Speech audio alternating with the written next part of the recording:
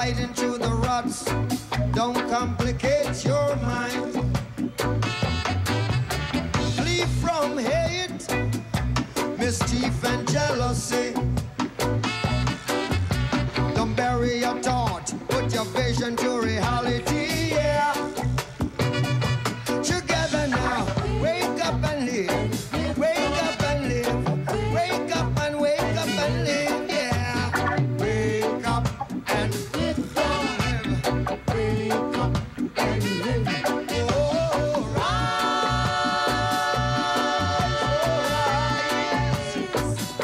The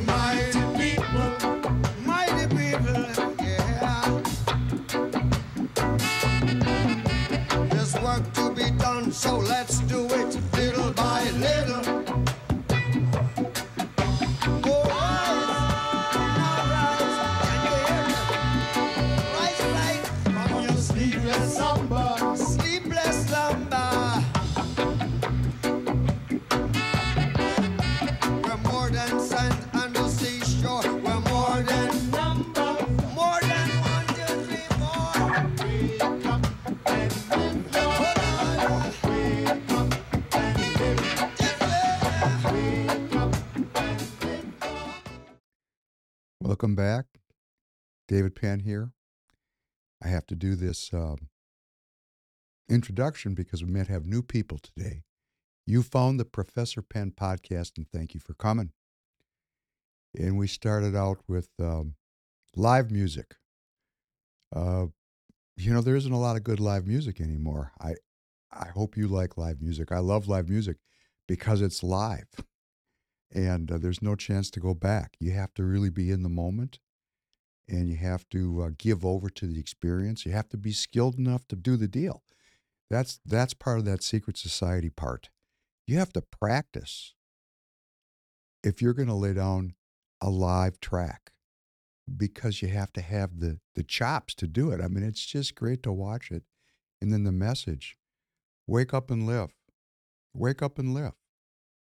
Wake up and live. That's a great message. And 1979, it affected me. So I wanted to have a little music to start the podcast today. I want to thank Free People Radio. It's fantastic that we have a platform to reach out and to communicate together. It's just, it's a miracle. This is kind of a miracle, right? It's a scientific miracle. I'm not anti-science. I'm anti-getting killed. Tireget.com. Tire is another scientific benefit. Freedom of movement. All the tires you'd ever need are at Tireget.com, and you get to fund this movement, and we are a movement. We've come together. I saw it with my own two eyes at the last CD3 convention. We're a movement, and we're going to grow this movement. I mean, now I was really kind of depressed because I thought that, there's the 4 doors, right? 4 doors. There's just 4 doors. You got to take a door. There used to be a show on it. I think it was The Price is Right. I'll have to look it up. We'll play a clip sometime. But there was 3 doors. You got to choose amongst 3 doors. But that was for television. They probably didn't have enough money to put the 4th door on the set. So, 3 doors. There's actually 4 doors. There's wisdom. There's wickedness. There's being simple. And then there's being unable to inquire. 4 doors. And I was really, depressed because I just wasn't seeing things happening. I wasn't seeing that wisdom bubble up. But boy, it's bubbling up. I saw it at the convention, and I'm still in awe of those people that stood up and voted down tyranny. It actually was tyranny. Dressed up, put, this lipstick, there was lipstick on it, right? I mean, there was. They used very good legal language. We got a lot of attorneys hanging around, right? But basically what they were saying was if you don't agree with us, we reserve the right to throw you out. And that's not politics in America. That's tyranny. That's the tyranny of the uni party putting its little jackboot at the local level down on the people in the neighborhoods. Stay in line. The people stood up and said, no, We're not going to do that. And I think everybody needs to learn from this all over the country in every neighborhood that we can organize and be political, have a movement, and restore, refresh, rebuild, regrow, all the things that are good, all the things that bring life and well being. So thanks to TireGet. Tires, another scientific technique. We love to get around everything you need, fund the movement. And then when you go someplace, maybe you want to think about finding a political party to participate in.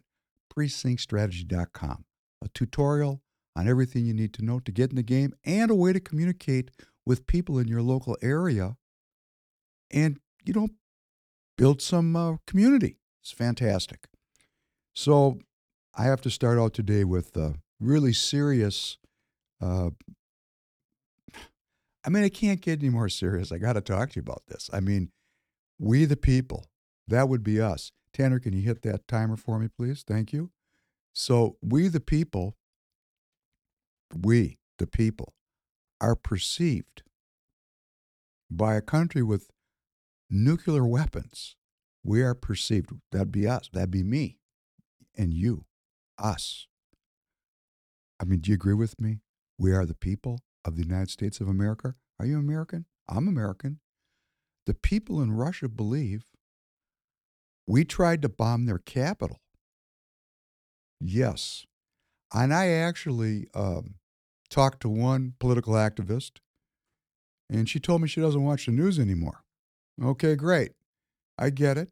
The news can brainwash you. But when you're not paying attention, how can you be in politics? That's kind of obvious, right? Because that's what politics is. It's not a party. We're here to govern, to self-govern. And we have to be aware of what's going on in the world. And we have to be relevant in our own neighborhoods. So what's more relevant than we the people?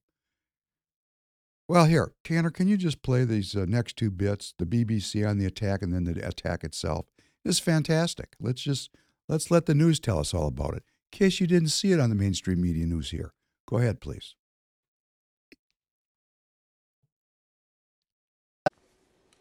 Let's go back now to the war in Ukraine, because while we've been on air, we have heard that Russia has accused Ukraine of launching 2 drone attacks on the Kremlin in Moscow overnight. Russian officials have called it an attempt on President Putin's life, and they've described it as a terrorist act. Let's get the latest on that from our Russia editor, Steve Rosenberg, who's live in Moscow for us this lunchtime. Steve, what more can you tell us?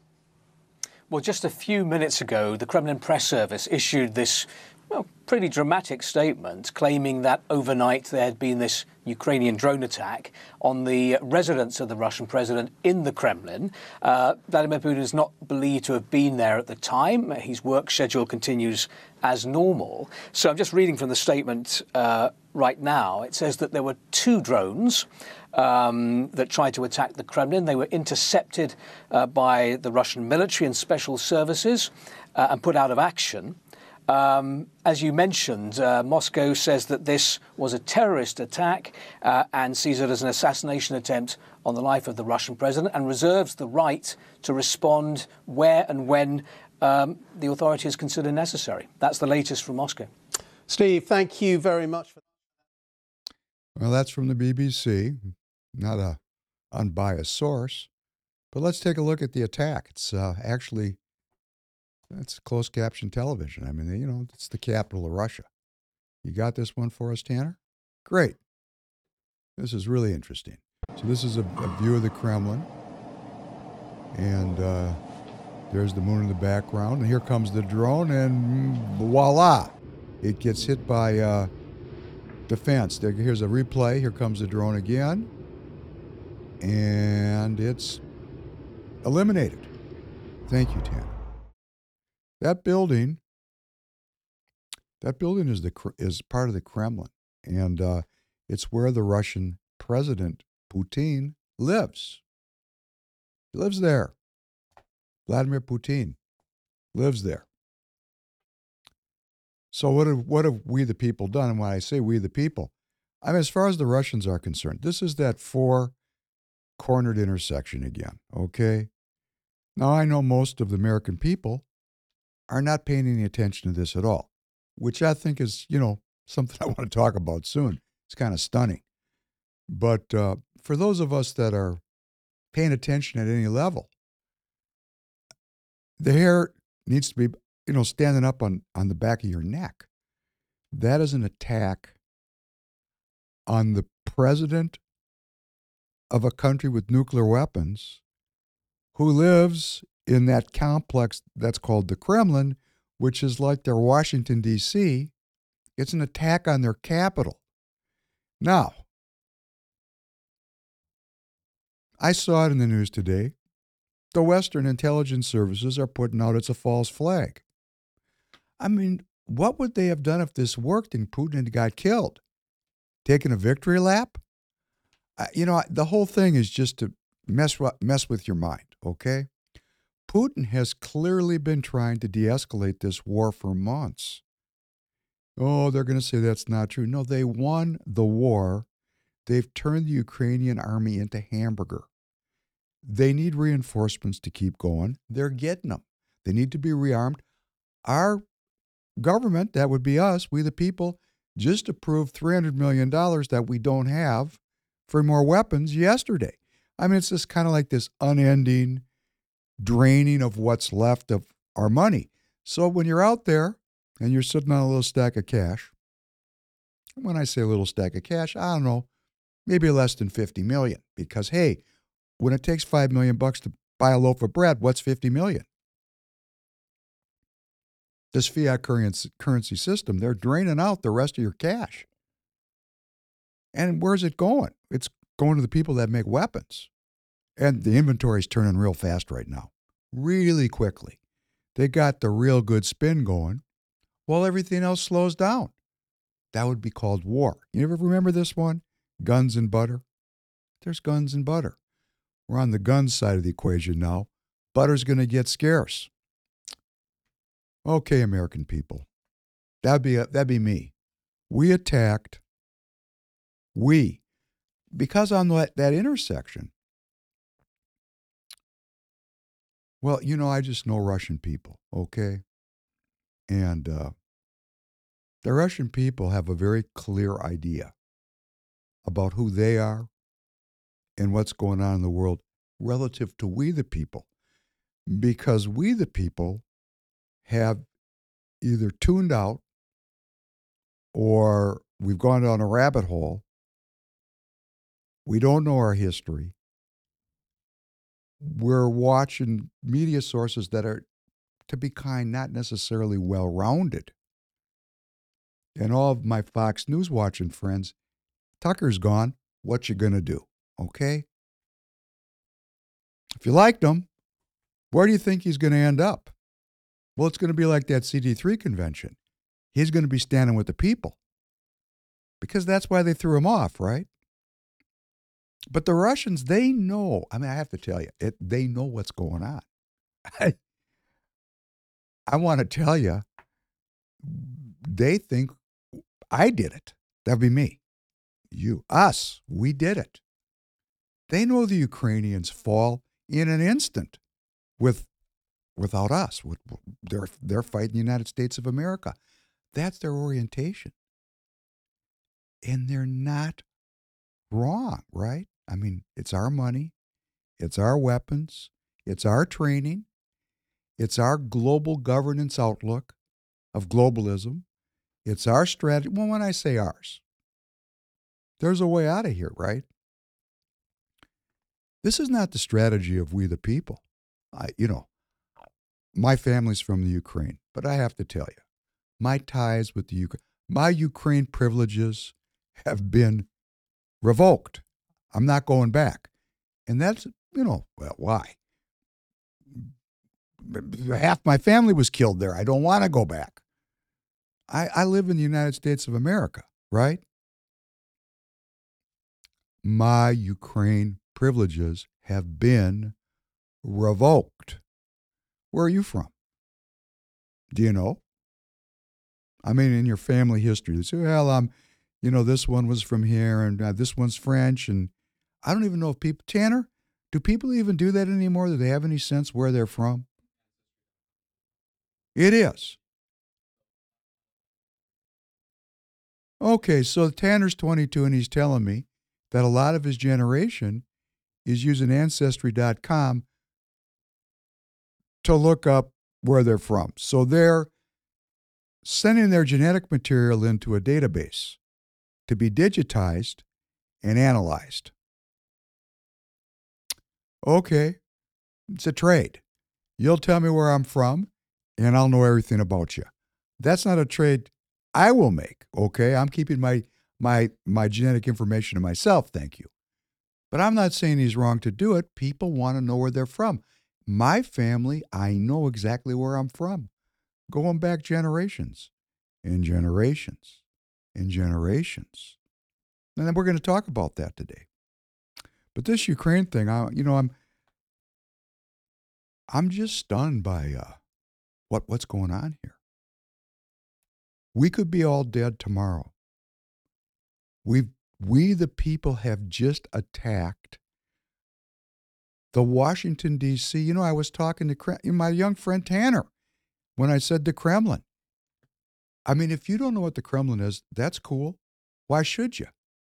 But now I think it's important that everybody understands that's the White House and the capital of Russia in Moscow, their capital city, and you just watched footage of a drone laden with C4 explosives that was exploded.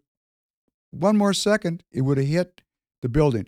And as I was saying, our intelligence services are now saying it could have been a false flag. Putin attacked himself. But why? He's been trying to de-escalate. In fact, the UN is going to Moscow in a very few days to renew the Russian brokered grain deal so that food can still get out of the region so people don't starve to death in Africa where that grain goes. He has, it's only recently started to escalate because it's the so-called spring offensive of the Ukrainian army. I mean, they're going to go for it. And when I say they, I mean we. We're paying for it. And it's our ideology. Let's just get this straight. When I say our, it's not mine. It's the English. It's the English political, economic, geographic theory of who controls the world island. It's the Mackinder theory, which the Chinese have bought into. That's what their whole Belt and Road Initiative is about, is getting their goods to Europe over land and avoiding the sea and a possible confrontation with the United States Navy, which is quite a formidable force of very high technology. So they just want to bypass it. And while they're bypassing it, they're putting all these countries on the payroll because instead of giving them paper for things they want to buy, they have something to sell to them. They're actually providing a product of finished goods and infrastructure to all these countries as they work their way across the world island. And who controls the heartland, according to Mackinder, who was on the payroll of the Crown? And those people went all through the academic institutions, and they came over here. They've been teaching generations after generations of scholars this idea. And it's so relevant now. So they're having a throwdown over who controls the Ukraine. And if you look at the history of the Ukraine, this thing's been it's been a battleground for thousands of years. Has nothing to do with me. I am not interested in dying over this issue. It really is not my fight. We, the people, have been sold an idea of world governance, of NATO, of the Atlantic Charter. There was an entire worldview that we lived in, that we are still living in, about how the world is supposed to work. But the world is changing very rapidly. And if we're, I just want to ask you, how do you want the world to be? That's really the question. What we're really talking about is what is the nature of American freedom and how do we want to handle our suffering? Do we want to be free and do we want to suffer for these people?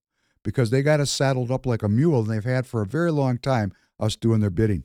This is the third time in just over 100 years that we've gone to war for the Europeans. Why? We fought 2 wars to get divorced from these people. Apparently, we just couldn't get the job done. I want to be divorced from this. This is not my fight. It's not. These people have nothing in common with me. And we know that at that CD3 convention, because we had a certain group of people that do have an allegiance to this European humanism that's at work here, that the Russians are fighting, which we can talk about more. What's going on? We got to make this simple. It's very complicated unless you really delve into it. But remember, do you remember this one? I do. The truth shall set you free. The truth shall set you free. That does not mean you'll be free like out of bondage or like free you're going to be in heaven. It means the truth will set you free of the illusions, the lies and the manipulations that bind us and control our thinking here in this world. Once we know the truth, when we see clearly the truth, we're free. It does not mean we're in a good place. But if you don't understand a problem, how can you ever solve it? So, why won't people engage? That's kind of a baseline right there. Tanner, could you play this next cut for me and stop, and stop it at 47 seconds, please?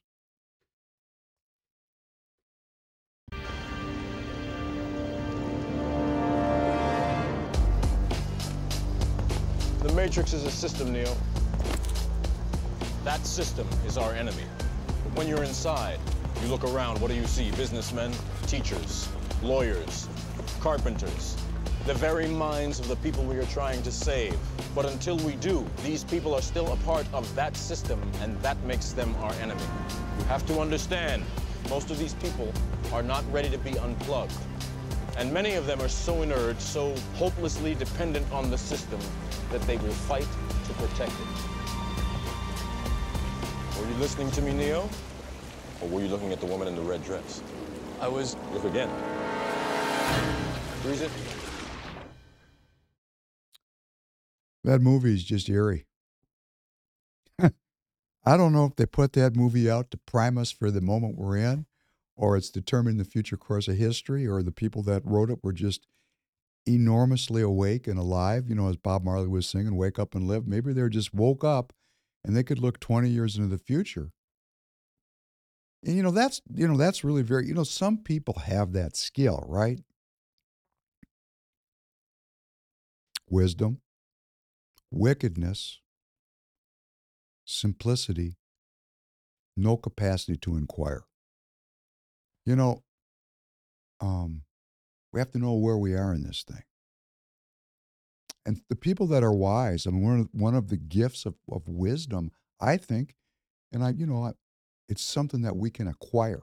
Wisdom is an acquired skill. It takes practice, like they do in secret societies. But people have an uncanny ability. Certain people have a phenomenal ability to see into the future, to extrapolate from where we are, and then, make a prediction. And, if you can do that in business, you make a lot of money. But if you do it in art, your art is enduring and timeless. That seems just timeless.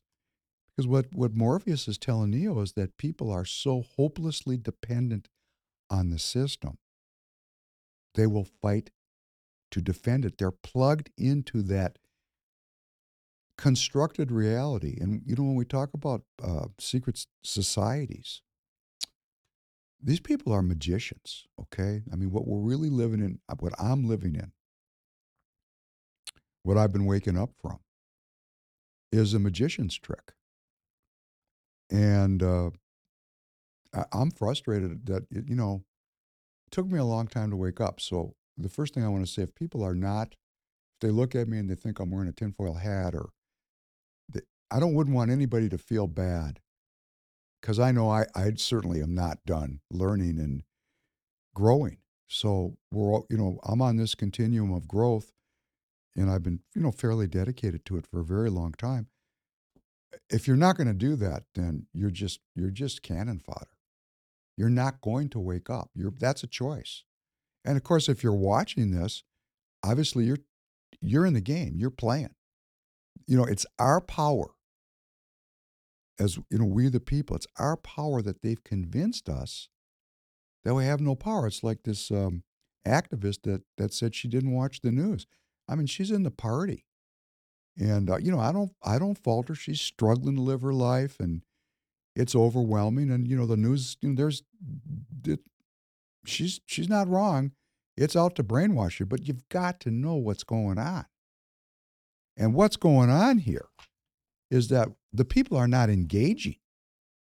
The people, the American people, generally speaking, are not engaged at all with any of the real issues, because we keep getting distracted. I look in the newspaper today, oh, another shooting. Oh, but somebody got shot. Yeah, people are getting shot everywhere. That's not the real issue. That is a diversion. That is a magician's trick. Yes, it is horrible that people are so demoralized. They're demoralized. They're demoralized. They have no morals and values. They have not been taught the morals and values that are associated with the sanctity of life. Oh, I'm using a dog whistle. Let me get this off my chest. For all the people that want to argue about this right to life thing versus a woman's right to choose, this is another magician's trick. We're tricked. We, the people, have been tricked into a fight that has divided us and made us hate each other since 1973. Of course, people are going to disengage. When everything is a fight that can never be solved, a good person is going to disengage. Because, after all, what difference does it make? There's no progress. There's no community, the community being pulled apart, families being broken apart. I mean, it's right in Matthew, father-in-law will be turned against son-in-law and mother-in-law against daughter-in-law. I did not come to bring peace, but I came to bring a sword. I mean, this is another thing about reading the Bible. I mean, you can discredit it and think it's a fairy tale, but it's got a lot of very interesting prognostications about the future, like The Matrix. But The Matrix was 1999. It's 2023, so we're talking about 24 years. Let's try a book that's, 1,900 years into the future relevant. Let's not discredit wisdom before we've experienced it. It's like me. I've gone into the Republican Party as an officer, not because, how shall I say this? I want to know for myself what's going on. I want to check out the real situation. I would not judge something unless I personally experienced it, because that would make me, somebody else's bitch, to be direct about it. I want to paddle my own canoe. I want to experience it for myself. And what have I determined? People are not engaged. The magicians are tricking us, like this right to life thing. The sanctity of life. Okay, great. So we're going to focus all this religious energy that goes back thousands of years on 20-year-old women, and we're going to tell them how to live, and we're going to push them away from the very faith that they might need because they're free. They want to be free. And this whole fight's going on, and we're polarized. And men, twice their age and older, have created a stockpile, an inventory of nuclear weapons that can destroy all the life on the planet like that. We don't talk about that one. Oh, no. Hey. We like that one, right? I mean, we paid for it. It's one of our greatest prides, my generation. The nuclear deterrence. Oh, all those planes. I know pilots, military pilots. These guys are, they're kind of special, right? Flying around with nuclear bombs. I know several submariners, that are floating around in boats with nuclear weapons on them. I mean, these people are, they're heroes, right? We're protecting, as a society, as a culture, we're not even dealing with the fact that we've created a humongous, massive stockpile. I've paid for it. We paid for it. We believe in it, of nuclear weapons that will kill every person on the planet, or at least we're told that it will. That there'll be nothing left but just a remnant, like the Road Warrior. Or maybe everybody will be dead. We have that kind of power. And we paid for it, and we've lived with it for decades and decades and decades and decades. And during those same decades,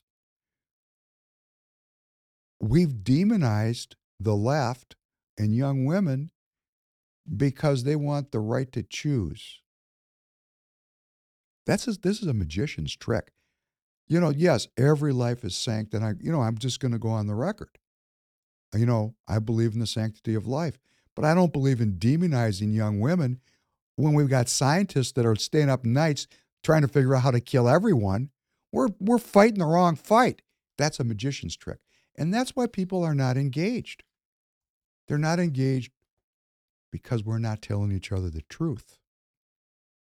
That's why the Russians and the Chinese have such a tremendous advantage over me, because I've been there. Okay, I've talked to these people.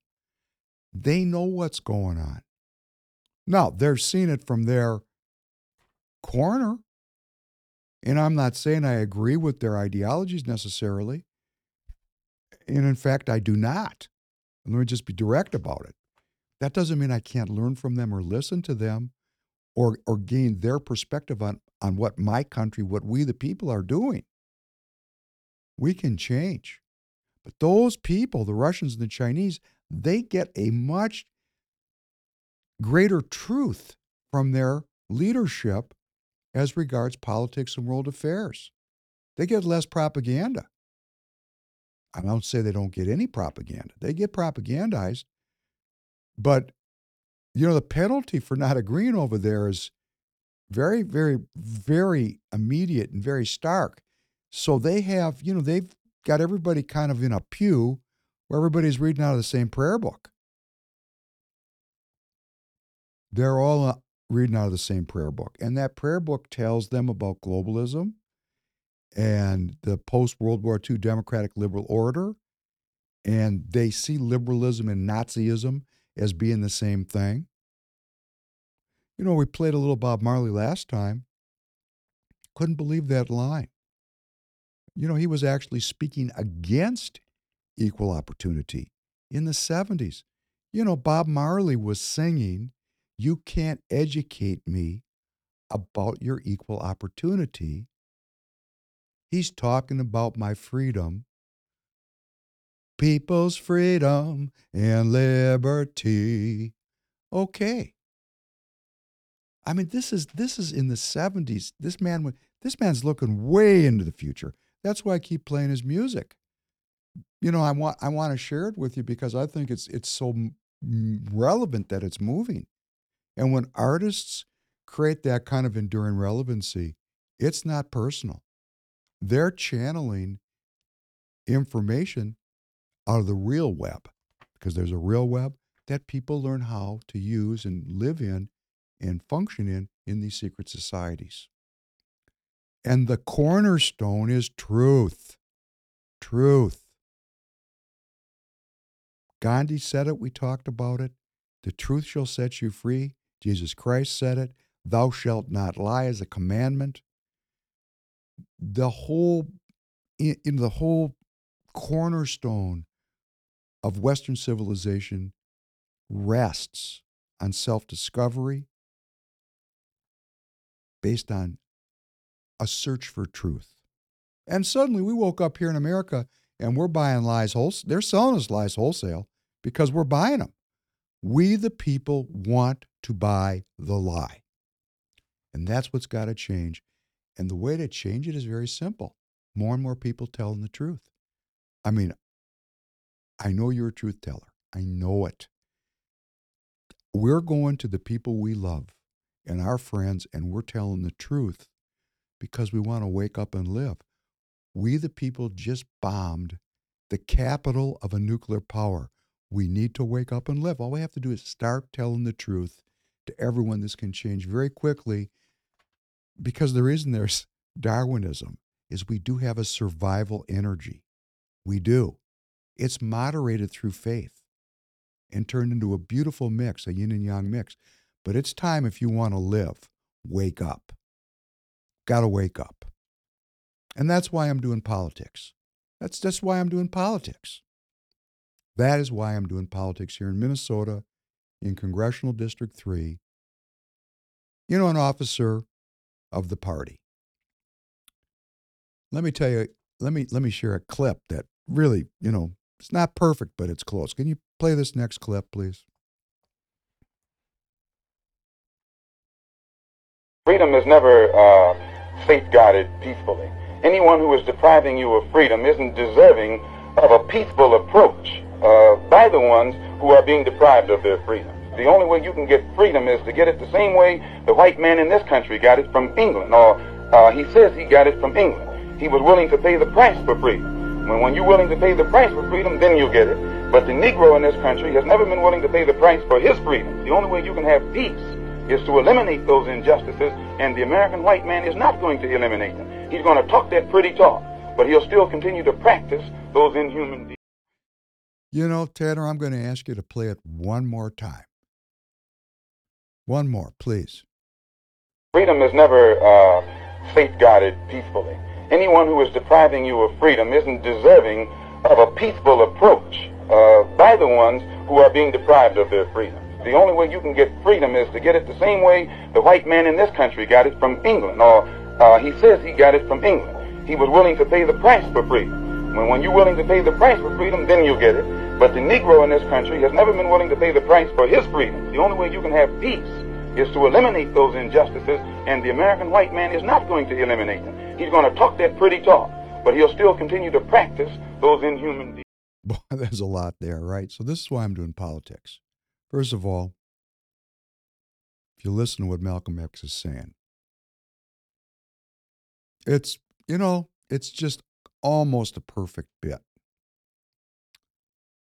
He's reminding us that freedom, there's a price to be paid for freedom.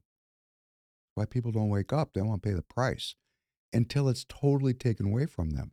And then what Malcolm X said, if someone's trying to take away your freedom, you don't owe them. There's no rules. If someone is trying to enslave you, they are not living by any rules.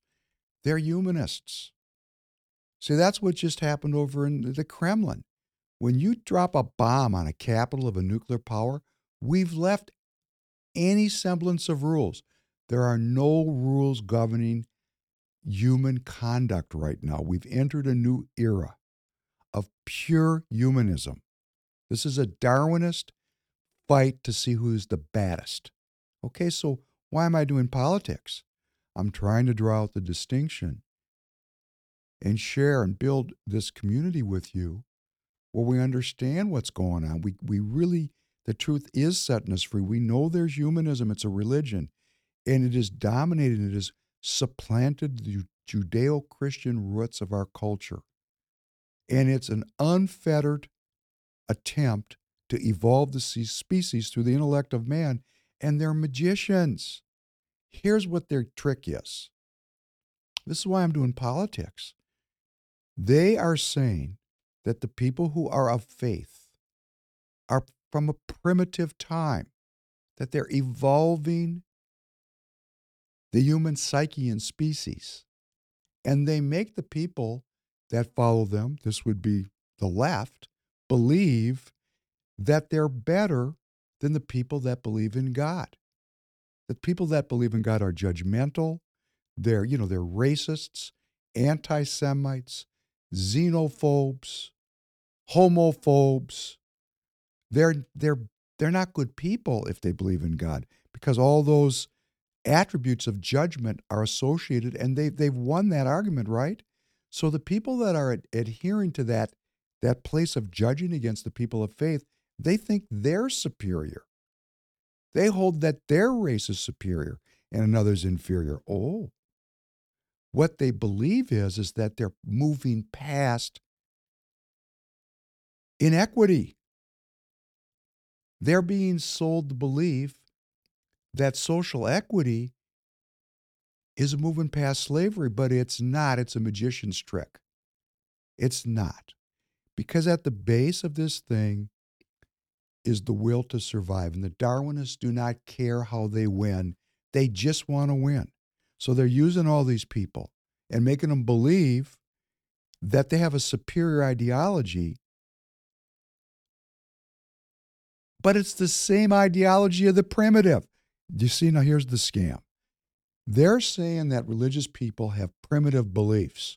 We heard Bertrand Russell say it. Primitive beliefs. And the people of the Old Testament were primitive in their beliefs. And that's why we have a New Testament, which is a whole other story we're going to get to later. But these Darwinists have the most primitive belief that the will to survive, the struggle to survive, breeds a more successfully fit individual. So they've repackaged it such that people don't even know that they've got the most primitive of beliefs. They're judging against the religious as primitive as they exalt the most primitive belief that's ever been. Man's will to live, to survive, to overcome, to conquer. It's a scam. It's just a scam. And, we have to start to look at those, and we have, they're hard to explain, they're hard to listen to. Some are easier. Cigarettes. Let's blame all the cancer on cigarettes when we live in a completely toxic environment. Let's blame young women regarding this sanctity of life issue when we have an entire institutional infrastructure of universities and science that just creates progressively more genocidal weapons. These are lies. All we got to do is tell the truth. That's why I'm in politics. So, as regards my sojourn here in the party, members of secret societies are very good at keeping the people in line, these magicians' tricks. So there's all these, cultural rules in the party, like, we don't do that here. That's not what we do here. Why? Well, we don't do that here. Well, I'd like to discuss politics. No, we don't do that here. I thought this was a political organization. It is. Our job is to elect politicians to office. Okay, I get that. I get that it is. But why don't we talk about politics? We don't do that here. This kind of stuff, this is a magician's trick, right? Oh, we have all these rules about how we do things. We have all these activities we're supposed to do. It's like a bunch of busy work, right? It's like evolving. It's like taking a bunch of politically active and interested people who could get off the reservation if you didn't organize them in a secret society and give them tasks that make them irrelevant. And then they sit around and wonder, why do we lose? Well, you're given one task after another. I'm asked to do one thing after another. That's just meaningless. And we think we're doing something. Another trick. Take a person and give them something that's really meaningless and tell them it's important. And you're giving meaning to them, to their lives, but nothing ever gets accomplished. I would like to see something get accomplished. So, we have a status quo in this country, and it's generated $32 trillion in debt and the Virgin Nuclear War. It's got to go. Sorry, I've experimented with this thing, and I recognize how this works. So again, how we fix it is we just start telling each other the truth. I'm not saying it's the truth. Please don't we're not going to be cultists here. My best attempt with all the powers and skills that God granted me to set myself free of illusion and then share it with you and then listen to your side of the story. I want to hear what you have to say. That's what this whole political thing is about getting together. This medium's a little strange. Well, my dream is to make this, and that's not a dream. It's actually a reality. You know, if you're spying on me, those green shirts, some of them came from me. They're my children. So we've got people working all over the state that are now, really changing the nature of the discourse, which is a good thing. That's why they're trying to step on us. But it's over. I mean, it's over for that. That's done. That's why we talked about truth commissions. Because, if these people are just simple or wicked, that's not for me to judge. That's for them to tell us when the time comes in exchange for their freedom. Because this thing is a system-wide, a societal-wide perversion of the truth. And people are going to wake up and start to figure this out just by talking truth to each other. So as regards here in Minnesota, the problem we faced, there's two things going on here. Number one, the thing itself. The thing itself. The brand is defined by the enemy as racist, anti-Semitic, xenophobic, and homophobic. That's a pretty toxic brand. You know what people would normally do in that circumstance is shut that brand down and start with a new one. And there are many people that think that way.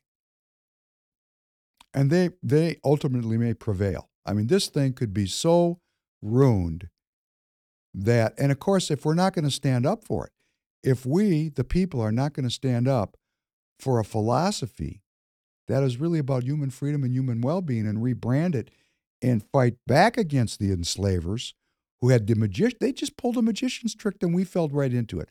Why did we fall right into it? Well, we do have racists in our midst. We do have anti-Semites in our midst. We do have homophobes and xenophobes. We do. We actually do. So it's easy to rebrand something in a negative way when there's an element of truth in it. And then all of the human effort towards freedom and well-being and the sacrifices that have been made by millions of people to preserve and protect a spiritual orientation on this planet just gets washed away. That's that magician's trick. Environmentalism, social equity, democracy trumps, kind of an interesting word, right? Faith. People of faith. People who live by faith. They're no good. So they won. So what does the Republican Party do? Well, let's get this faith thing done. I have to tell this. I go to these meetings and I'm asked to pray. Okay, people walk up to me. We really wish you wouldn't pray. Okay, yeah, I'm going to listen. But share that with me. What a beautiful conversation. He was what Royce White calls a Judeo-Buddhist. He was born Jewish and he became a Buddhist. And it was interesting to talk to him. And he wanted me to stop praying. And I said, why? And he said, and then it got really interesting. He really shared with me that he believed in the separation of church and state. And I listened to him because, listening is it's really important that we listen one to another and care about each other. And, then it came out because I'm giving him space to be a human being because I want a community that we care about each other. And he said, he really basically asked me if I believed in God or if there was a God. And those are the kind of conversations that it really is the best of politics because now we're given a chance and a window in time to contribute to someone's well-being. What an honor that was for me. I'll never forget that as long as I live. And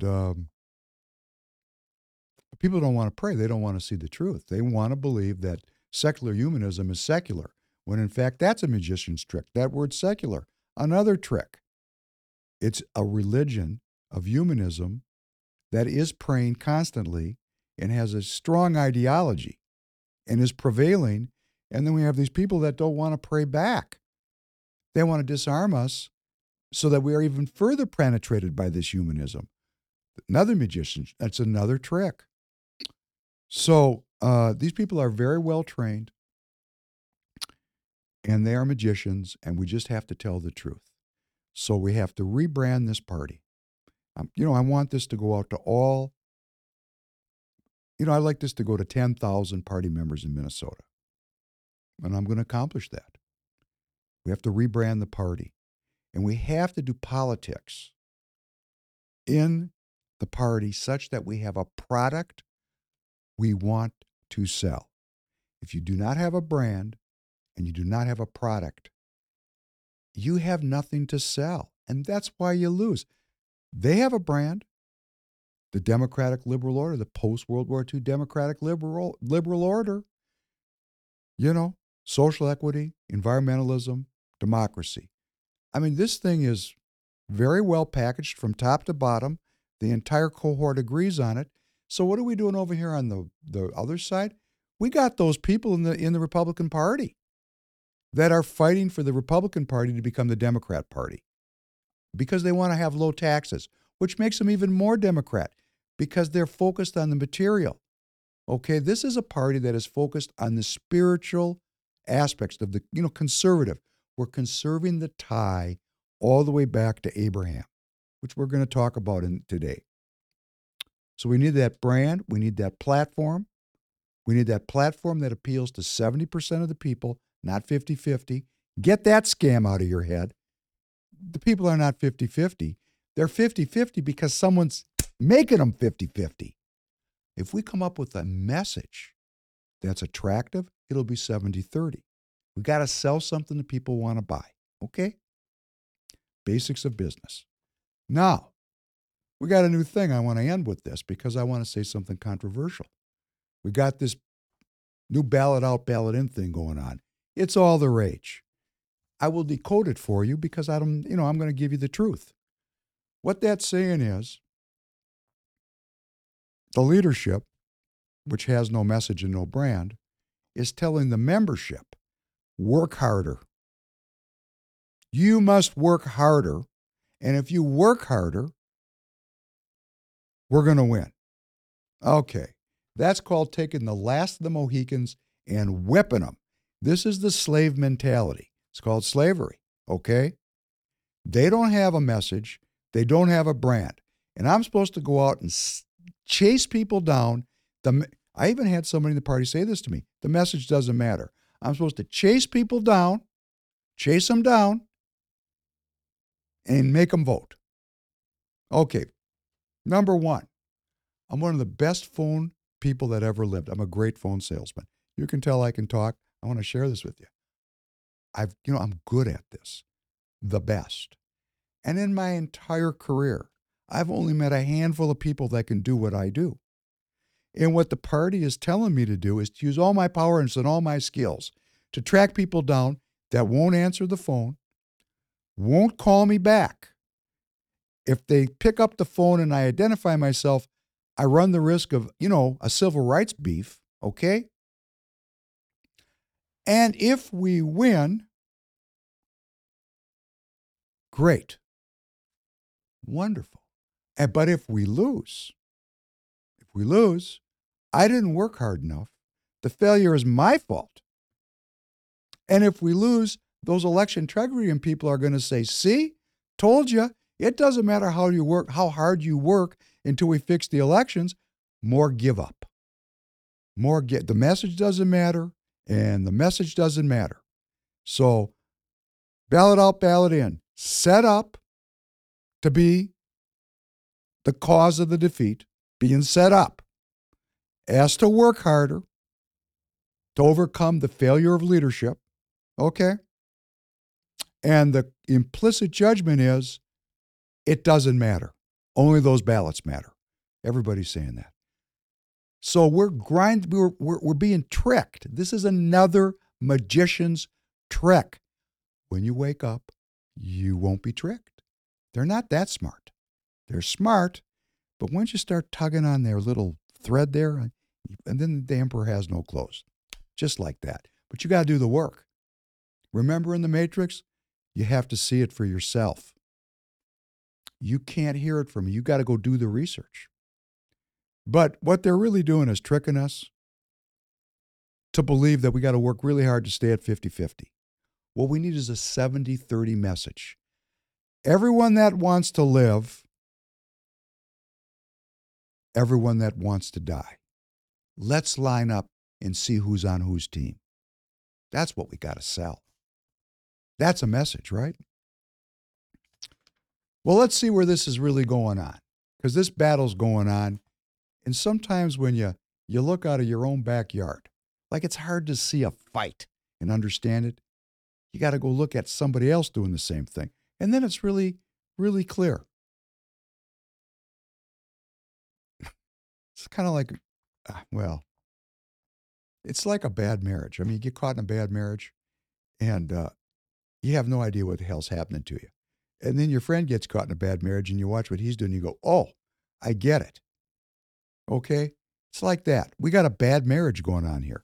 We're not alone, because this battle between humanism and faith is worldwide. Worldwide. Probably why they said, preach the gospel to every living person on the planet. So everybody had a chance to choose wise, wicked, simple, or he who hath no capacity to inquire. Pick your door, okay? So you preach that gospel, everybody can check out the real situation. So this is going on in Israel. And as I go into this next few minutes about Israel, okay? This is not to trigger a bunch of anti-Semitism or a bunch of, I'm not doing this I'm just doing my best to show some things and talk about some things that are really pertinent, because it's like a petri dish that we can study, like a study really clearly what's going on in our own society, and realize that this is a worldwide phenomenon, and start to figure out these groups. Because once you check out the real situation and we start to speak the truth, the whole thing starts to get clear, right? Tanner, this piece on Buchenwald, this is not fun. Viewer discretion is advised.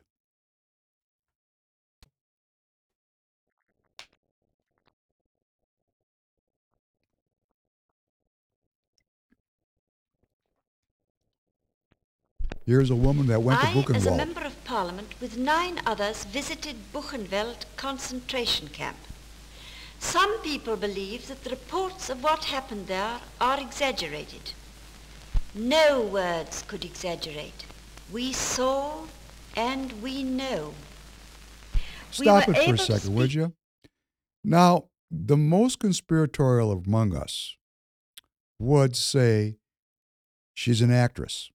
Okay? But I'm going to say, going into this, that I have seen and experienced this myself.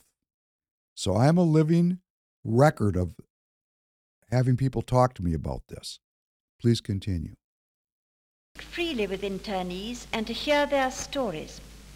You will now see a few of the sights we saw, and much as they may shock you, do believe me when I tell you that the reality was indescribably worse than these pictures.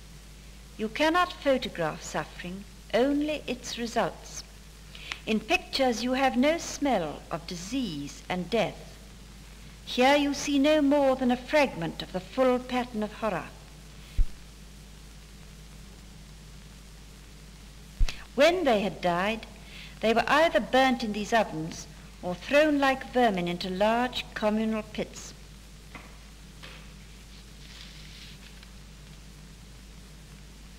There's the ovens. They're showing the ovens where they burned General people. Eisenhower is now giving each victim as he dies a reverent burial.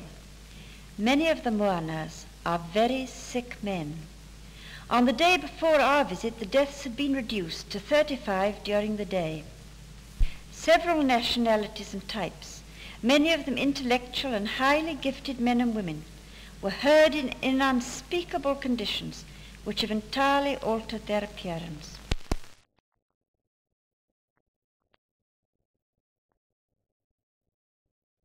We lost the sound there. These are pictures of In some survivors. camps, I'm told, liberated slaves turned against their guards and attacked their quarters.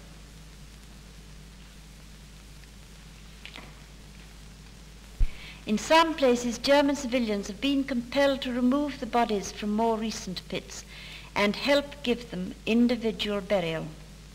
In other cases, it's only possible to dig large trenches in which to inter the vast number of dead found in the camps. Here again, German civilians are forced to do the digging. This is Belsen, another center of brutality, starvation, and disease. You see our troops moving in. It is these men who so strongly advocate the publication of these pictures, which show only in small part what they see in reality. That's good. That's enough. We get it. That was, if you want to talk about an opinion about conspiracy, well, the world was caught in a conundrum. I mean, that happens. You know, conundrum? Damned if you do, damned if you don't. Not bringing forth that information would have been dishonorable to the dead. It would have dishonored the memory of the dead and covered up a crime that was so ghastly in its inception and so rooted in Darwinism that it had to be brought out. It had to be brought out. And for those of us that were around that blast zone, it is such a massive effect in our personal lives. But, it says the sins of the fathers are visited onto the sons and daughters onto the, I think, third and fourth generation. So when you have a bomb go off like that, it reverberates through time. And had they not told the people, it was wrong. But telling the people had such a terrible effect on the Jewish people and on people in general, because in the post-war period, here was the question. How could a loving God allow the Holocaust? It's kind of like asking some people to calculate pi to the last digit. They just go mad trying to figure that out, right? So if you were there, let's say, like my mother and father, you're young adults, right? And you experience this reality when you're conscious and grown, and nobody can shield you from it because it hits your life like a bomb. You're in it. Okay, it's part of who you are.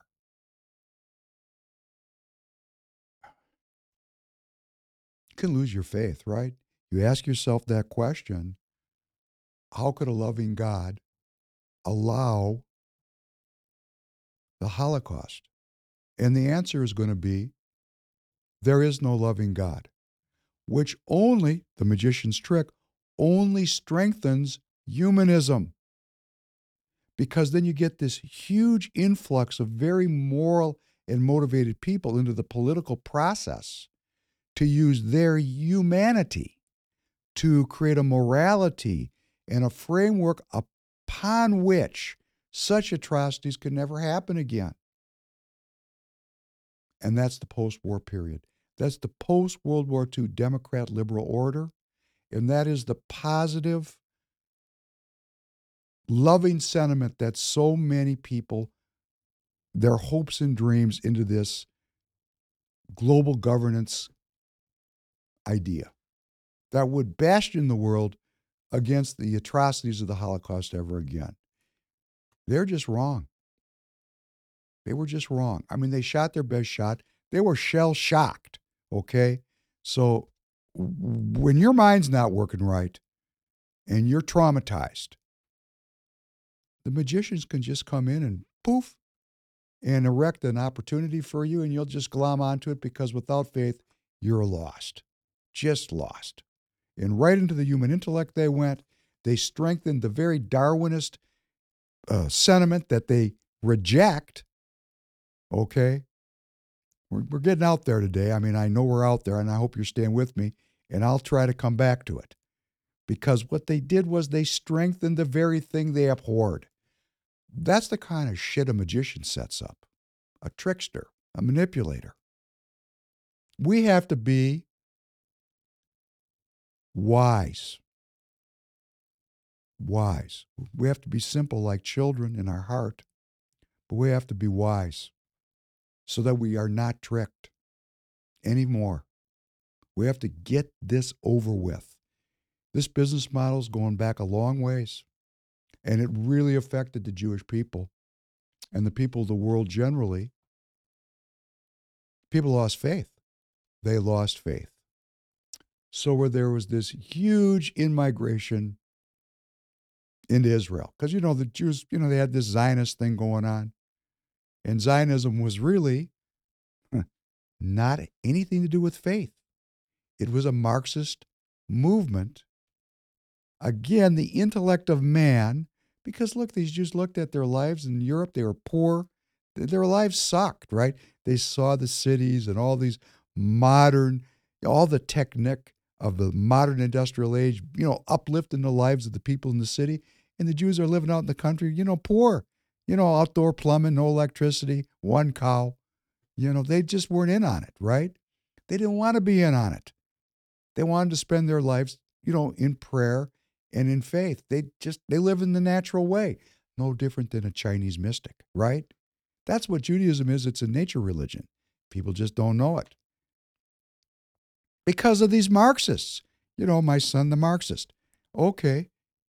He decided he wanted to get involved in the political process, cut his hair, take off his tefillin, put on a suit, and get a job in town. Just like the people in China are doing. All those farmers out in the countryside, they all got factory jobs. Same thing. Not the first time. And these people were Marxists because, of course, they were opposed to the crown and the alliance of the crown and the church because they viewed that as the oppression. They viewed their parents' religiosity as their oppression because their parents accepted poverty because you could not serve two masters. You'll choose one or the other. They chose God. They left the money out of it. It wasn't important to them. And some of us live like that to this very day. In fact, I get a lot of crap around my campfire. You don't care about money, do you? No. You're stupid. Yeah. Okay, I am when it comes to that. So, they lost their faith. They were Marxists. They were already Marxists and Zionists before the war. They were trying to get the state of Israel established for a long time before the war. But when people saw those scenes from Buchenwald, okay, and they didn't really want these Jews back in Europe, they just clipped 6 million of them out. They didn't want to be there. Like I said, my Ukraine privileges are revoked. I can't go back there. Why would I want to? They killed my family. Okay? I don't want to go back to the Ukraine. And that's what generally happens. They hung 50 Nazis, right? They were 50 scapegoats. But this was a society-wide, like what's going on in our society.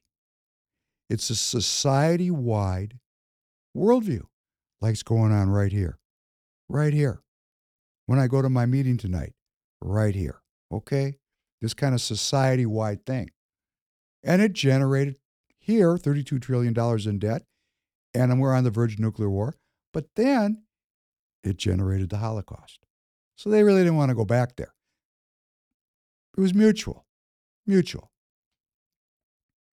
So what are we going to do with these survivors? Because, everybody has a little bit of sympathy for something like that, right?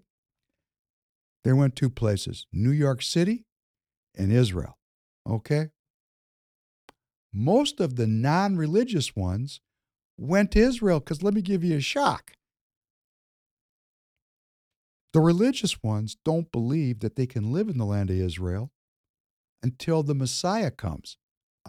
We could spend an hour and a half on that one. Because, the Messiah was here, right? So they missed that one, which gets their train a little bit off the track. But they came to the United States, and they came to Israel, the real Marxist ones, and they set up kind of a Marxist socialist country called Israel, which became independent in 1948. The United States was the first to, recognize Israel, and Israel became the linchpin of globalism because the global governance came together. That the start of global governments, right after when they were rebuilding the global institutions around materialism, which was world trade, right? They were rebuilding the world institutions around humanism. That was the post-World War II democratic liberal order. When they were rebuilding this, the first thing they did, when I say I mean our leadership, they backed Israel's play. So we had a Marxist group in Israel, and they established a ragtag country, and miracles happened. And they were miracles because these people were outgunned and outnumbered and ragtag. And they fought a war of independence just like our outgunned and outnumbered patriots here in this country in 1776. Same kind of a deal. Outgunned and outnumbered. But what they had was an intense focus and intentionality on being free. They wanted to be independent, and they were willing to die because they'd just been the victims of genocide. What did they have to lose? And that's the power of that will to survive. And then, of course, the religious Jews came in there because you can't leave Jerusalem. In the 67 war, Israel took control of Jerusalem. Okay, that is Zion. Those of you who have only heard Zion in the Matrix, that's the center of faith. Interesting, when you watch the Matrix, looks like they're having some pretty bitchin' orgies in there, kind of anti-Zion. But hey, you know what? That's another podcast. Zion was the seat of faith. Okay? That's when they talk about the shining city on the hill, that's it. Zion. And when the Israeli army, which was a secular Marxist army in 1967 in the Six-Day War, beat the Jordanians and took control of Jerusalem, the religious Jews poured into Israel. They really didn't want to be there. They were in New York City. They did not believe that they had the right, to subjugate the Palestinians because they're Jews. Another conversation. Let me disavow some people of some very racist and anti-Semitic thinking. The religious did not want to be there because they do not believe that one race is superior and another is inferior. That's Darwinism, okay? Now, are there Darwinisms? Is that a problem in the community now? It's everywhere. Let's not be blaming anybody in particular. Darwinism is everywhere. It's the matrix. We're in the matrix of we're in that matrix, okay? That's what that movie's about. We're in the matrix of Darwinism. We have a new creation myth, a new religion, a new world order. But the religious didn't want to be involved in the subjugation of other people because that's anti-God. We don't have any slavery. We don't treat people with disrespect. That's just wrong. Treat other people as you wish to be treated. That's very simple, right? Unless you intend to win. I mean, if your orientation is you want to be an empire, it's a different deal, right? So they didn't go there. But when the Marxists took over Jerusalem, and they were Marxists, those religious people said, whoa, we got to get in there and take care of the holy places, or these people will ruin it. And that's where we are today in Israel. We're at the fault line of a battle that's been building up since the inception of the country and all the way back to the desert, okay? I mean, this fight goes back all the way. But we're in the middle of it now. So could you please play for me, Tanner, this clip from France 24? There is a strong turnout, not a million, but Israeli police say something like 100,000, perhaps more, have turned out. They were bussed in from all over the country. It was quite an investment of funds in making sure they got there, something between 1.5 and 2 million euro was spent on tonight. So it was important to the right wing to put on this show of support and strength, but support for these reforms. And people there were saying, we are the majority. We are 64 seats out of an 120-seat parliament. And this is what we want to enact, and why can't we? We feel, they say, that the Supreme Court is always stopping us, and now we want to change the court, and we can't do that either. So that was the theme of the evening, why this action is needed. And it was very much a right-wing performance. You know, it was Jewish settlers from the West Bank, and it was right-wingers who were bussed in. It wasn't all the Likud. Okay, Iris, just looking at who's there and who's not, just tell us a little bit more about the notable presences and absences. I think it's interesting that the man behind this was the man behind the legislation. From the same party as the Prime Minister, the Likud Minister of Justice, Yariv Levin. So he was there calling on people to come, you know, really pushing tonight's protest. Then we have his second in command from the settler party, Simcha Rotman. He was there. All the settler politicians are there, and they're all speaking. Who's not there? Israel's Prime Minister Benjamin Netanyahu was not slated to speak. Other liberal members of the Likud, the party he leads, including the defence minister and other ministers, not there either. So you see that there was this kind of division even within this government. And perhaps it's a sign that Benjamin Netanyahu understands that he has to walk back some of these reforms because of the pressure internally and as well the pressure, of course, internationally for Israel not to go down a road that might lead it into something closer to a dictatorship than to a democracy. That's good. Oh, that's a great line, right? The final line, the punchline, the pressure internationally to keep Israel from going down the road that would lead it from a democracy to a dictatorship. Oh, boy, this is rich. And again, I'm not into some kind of a rant on Israel. This is just looking at what's going on in the world and checking out the real situation. Let's talk about what's going on here, because it's not dissimilar from our own country. It's very similar to the politics here in the United States, right? And then we always say that we share the same values. So guess what? We do. You know, I think it was Richard Nixon who started talking about the silent majority. Because let's go back into our history. Lyndon Johnson, great Dixiecrat. Let's go way back as we rebrand our party. The Democrat Party, the Democrat is the enslaver. He was the enslaver before the Civil War. This is the party of the plantation, the Democrat Party. He was the enslaver, and he is the enslaver because the Democrat believes in policies that shackles the people to dependency and unwellness. The Democrat has transferred the ownership of slaves from the private sector to the public sector. That's the Democrat plan. That's what they do. You say, no, think about it. I'm thinking about it. That's what they've done. Okay, we start talking like this, telling the truth. The Democrat shackles the people to policies that make them dependent and unwell. Truth. It's not a lie. It's not fenced that way. They don't sell it that way, but when you stop listening to what they say and look at what the outcome is, we're all dependent and we're pretty unwell. I would say on the verge of nuclear war is kind of a symptom of being quite ill, okay? So, you know, it was Nixon started talking about the silent majority, and then we go back and we got these enslavers going all the way back. The party of enslavement, the party of the Ku Klux Klan, the party of the Dixiecrat South, the party of, separation of blacks, the party of United States apartheid, racism. That's the Democrat Party. What's the Republican Party? We're not the party of the racists. We're the party of freedom and well-being and love one for another, amongst ourselves, one for another.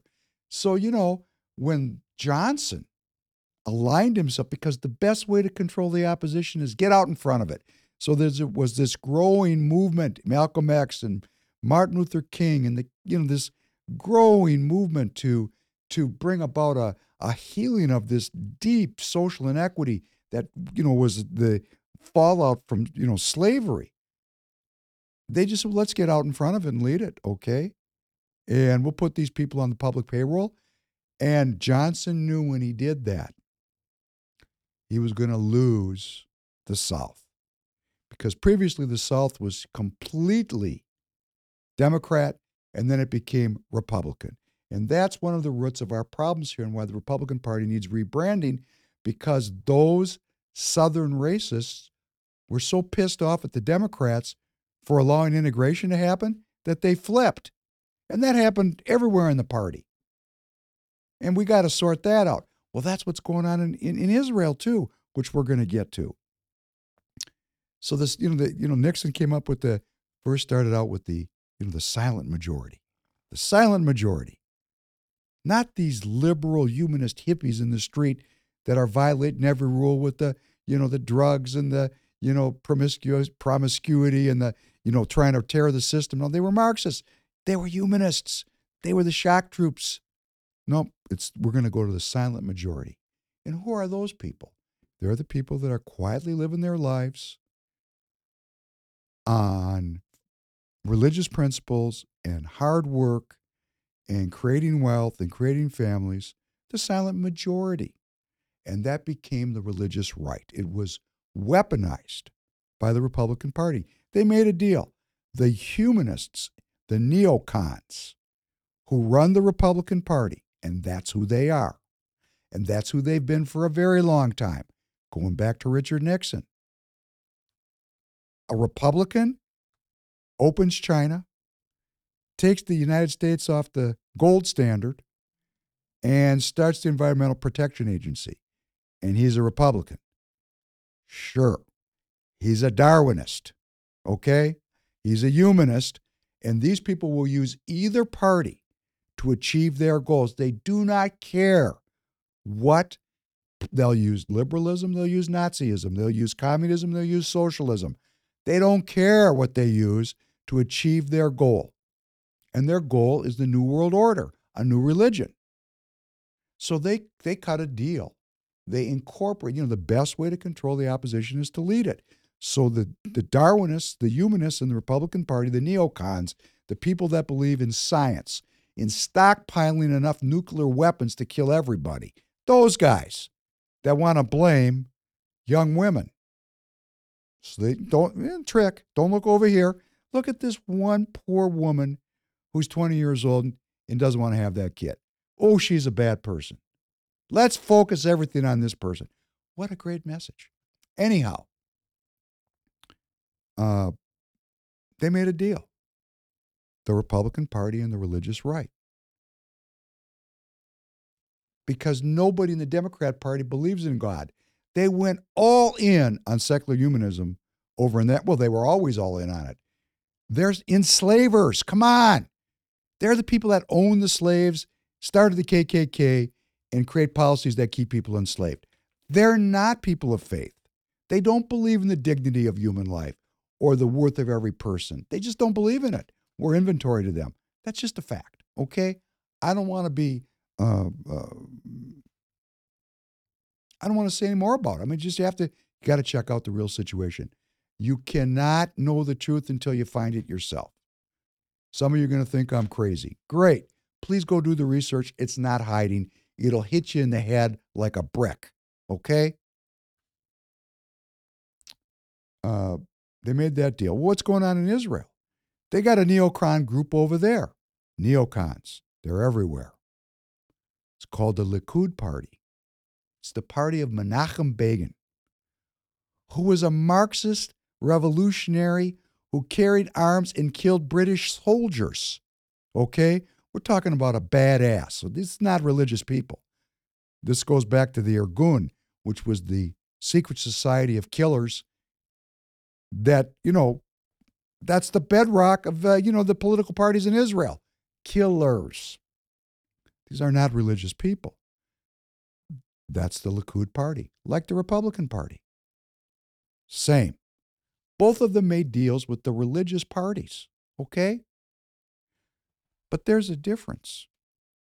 We've been watering down our religion here in the United States. It's very similar, but a little different. Our religion's getting watered down and watered down and watered down. People aren't going to... Tanner, does your generation go to church? No. My young producer, Tanner, no, they don't go. Probably thinks I got a horn growing out of my head talking like this. Because nobody talks to the kids like this. They don't get this kind of education. They learn about Darwin. In Israel, that group that, when they saw those Marxist Jews, anti-Jews, secular humanist Jews. Oh, great. That kind of says it all, right? Secular humanist Jews, non-religious Jews with weapons, take over Jerusalem, Zion. They poured in there because, that's the holy site. These people are very, very ultra-religious, and I'm not going to say they're not cultists. There are a lot of cultists in there, and Darwin is cultists, religionists. This is not a simple, one session program here. This is deep water. Goes all the way back. If the water lasts for 5,000 years, well, go look at the Grand Canyon. It's a deep hole, okay? That's what we're dealing with here. The Likud made a deal with these religious people because they wanted, it's a parliamentary system. They have 64 seats out of 120. And these religious people, they're divided. You got the real religious people in there, the real ones, right, that do not believe in subjugating the Palestinians, do not believe in a militaristic state. They believe in a messianic Israel. And that's really that's what's going on there. These people are true believers. And then you got a bunch of, supremacist religious Jews that are expansionist. They want to take, and why? Because their population is exploding. See, this is kind of the anti-World Economic Forum people. This is the last of the Mohicans over here. These women, these religious women, they don't have one baby. They got 10. Their percentage of population is growing every year in Israel. Every year. And Israel has a lot of symbolic significance to the whole Western world, right? Hate it, love it. You're paying to defend it. I'm paying to defend it. Interesting, isn't it? When I think about this stuff, I'm just in awe of the whole. I'm just in awe of the whole thing. And the system is just phenomenal. This is the fault line. They're having the same battle there that we're having here. It's just easier to see. These black-hatted religious Jews that are in league with the neocons, okay? Just like we got the religious right here in league with the neocons. Okay, over there in Israel, they're fighting to take control of the steering wheel, the religious. And how are they doing it? Children. They'll be up in 2065, I think, to 35% of the population. And the population of Israel is going to grow from 10 million to 20 million people. Okay? Wow. That's a lot of people over there. A lot of development. Here's what they're fighting about. They don't have the kind of depth of a government that we do. Well, you know what? You know who's leading the charge here against these black hats? The infamous Yuval Noah Harari. Tanner, why don't we just let him do the talking? Because he's going to explain it so well. He does a great job of it. This self-correcting mechanism. Every organism to survive needs strong. People are trying to establish a dictatorship here. That's what's going on. It may sound a bit exaggerated because we are used to dictatorship being established, with tanks in the streets firing on people. But in history, very often, dictatorships are established by people signing papers behind closed doors. And by the time we understand the implications, it's too late to resist. And to understand the current situation in Israel, there is really just one simple question that people need to ask. What limits the power of the government?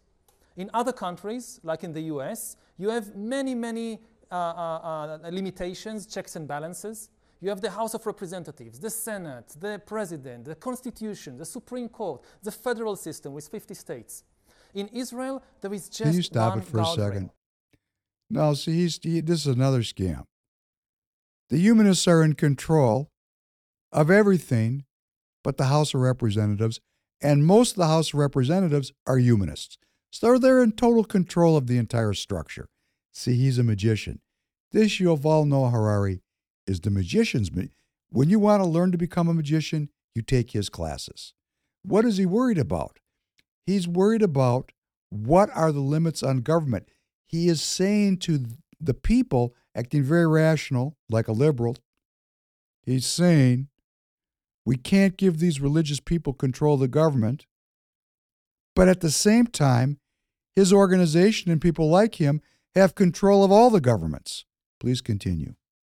And that's the Supreme Court. That's it. We don't have a constitution. We don't have a Senate. We don't have a federal system. And now the government is trying to gain control of the Supreme Court. Stop. This is the fight. They have a process, political process over there. He's drawing out all these things like, oh, they don't have this. They don't. No, they've got their own culture. He is speaking to us to gain our support. Just like that reporter was. Well, if we keep going down this road, we're going to go from democracy to dictatorship. No, that's a magician's trick. They're telling us a lie. What we're going to go from in Israel, because these black hats know who these people are. They're not confused. See, again, we buy into propaganda as if it's the truth. In Russia, in China, and in Israel, the citizens are far less propagandized and understand the battle that's going on here much more clearly. The battle is against these globalists. Yuval Noah Harari is leading the anti-government protests. This guy is the sine qua non of globalists. He is the number one philosopher of science for the World Economic Forum. This guy is an important guy. His predecessor was also important, Bertrand Russell. This guy is telling us what's going on. He's not talking to the Israeli public. He's talking to us here to gain support. Please continue. Once it does it, there is no limitation on its power, nothing. And Stop. They want unlimited power. That's why we're politically involved. This is classic Saul Alinsky. Blame the other side for what you want. What he's afraid of, and he's acting afraid. Okay? He's afraid that the religious people in Israel, now that they're in control of the government, are going to change the nature of Israel from Marxist, secular humanist to a country where faith is important. Let him continue. He's going to talk all about it. already prepared or talking about dozens of laws that will discriminate against Muslims, against Christians, against secular people, against women, against LGBT people. They are just, the only thing that prevents this anti-democratic flood at present is the Supreme Court.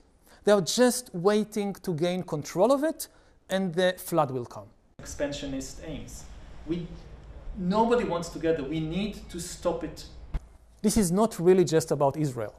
You know, for people who care about Israeli democracy or about the Jewish people, they are deeply concerned about events here. But this should be of great concern for everybody. Stop, please. He can't, even a magician screws up.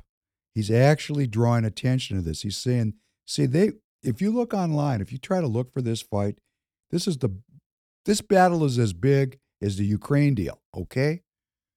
But it's not covered at all because this is a spiritual battle. And he's actually drawing attention to it, and he's saying, look, this is all over the world. Sometimes the magicians, if he was really a magician one notch better, he wouldn't make such a big deal out of this, okay? But he's blowing it up big because he knows this is the battle worldwide. Continue, please. In the US, in Europe, elsewhere, whatever your views about Israel and the Jewish people, because if Israel becomes an undemocratic dictatorship, if it becomes this new extremist regime, it will not be anything like Hungary. Hungary is a member of the European Union. It has limitations because of that. Hungary does not hold millions of people under occupation. Hungary is not involved in an active military confrontation with nearby countries. Hungary doesn't have nuclear weapons. It doesn't have advanced cyber weapons. Stop, please. So his argument is because Israel is a very advanced country from a scientific perspective, can do a lot of damage. We can't give that power to the people who live with the sanctity of life as their most important concept. Magicians scam. He's saying, don't take the power to kill away from the people who are Darwinists, who believe that killing is justified if we win. Don't do that. Trust us with the power. Don't give it to those people that live their lives with sanctity and with respect for all living things. Now, those, don't trust them with the weapons. Go ahead. Israel is completely different. It holds millions of people under occupation. It is involved in this large-scale conflict. It has nuclear weapons. It has one of the strongest armies in the Middle East. It has cyber weapons that can strike anywhere in the world. If this kind of power falls into the hands of an autocratic regime, which is also a fundamentalist religious regime with expansionist aims. Can we stop? Fundamentalism, judgment, primitive, labeling. He's labeling. This is the magician labeling, labeling and labeling and labeling over and over again. These people are not stupid. They're not anti-democratic. It's just like right here in Minnesota. I'm not anti-democratic. I'm not autocratic. I'm not a mutineer. I was called a mutineer. I'm not a mutineer. I'm an American citizen. These people are Israeli citizens. They're working within the Israeli political process, and they won. And he's freaking out because he lost. Well, you know, I think was Obama said, elections have consequences. Please continue. And with this belief in Jewish supremacy, it will set the whole Middle East on fire. Evening, I was teaching at university all day. I came back home. It was like 8:30, 9 in the evening. If Netanyahu had retired after 2 terms in office, or after, say, 8 years, I think, even though I didn't like many of the things he did, I think he would have retired. Stop again. Okay, another magician's trick. He said, you know what, I didn't agree with him, but he would have been a great man. You know, he set Netanyahu up to be a cad because he's made this Likud alliance with the right. And let's just stop this, you know, Don, and we're just going to continue now. I'm just going to finish up. This is going to have to go on, understanding this. I'm going to work on it, and I hope you can work on it with me, because it tells us everything that's going on here in the United States. It's the same fight.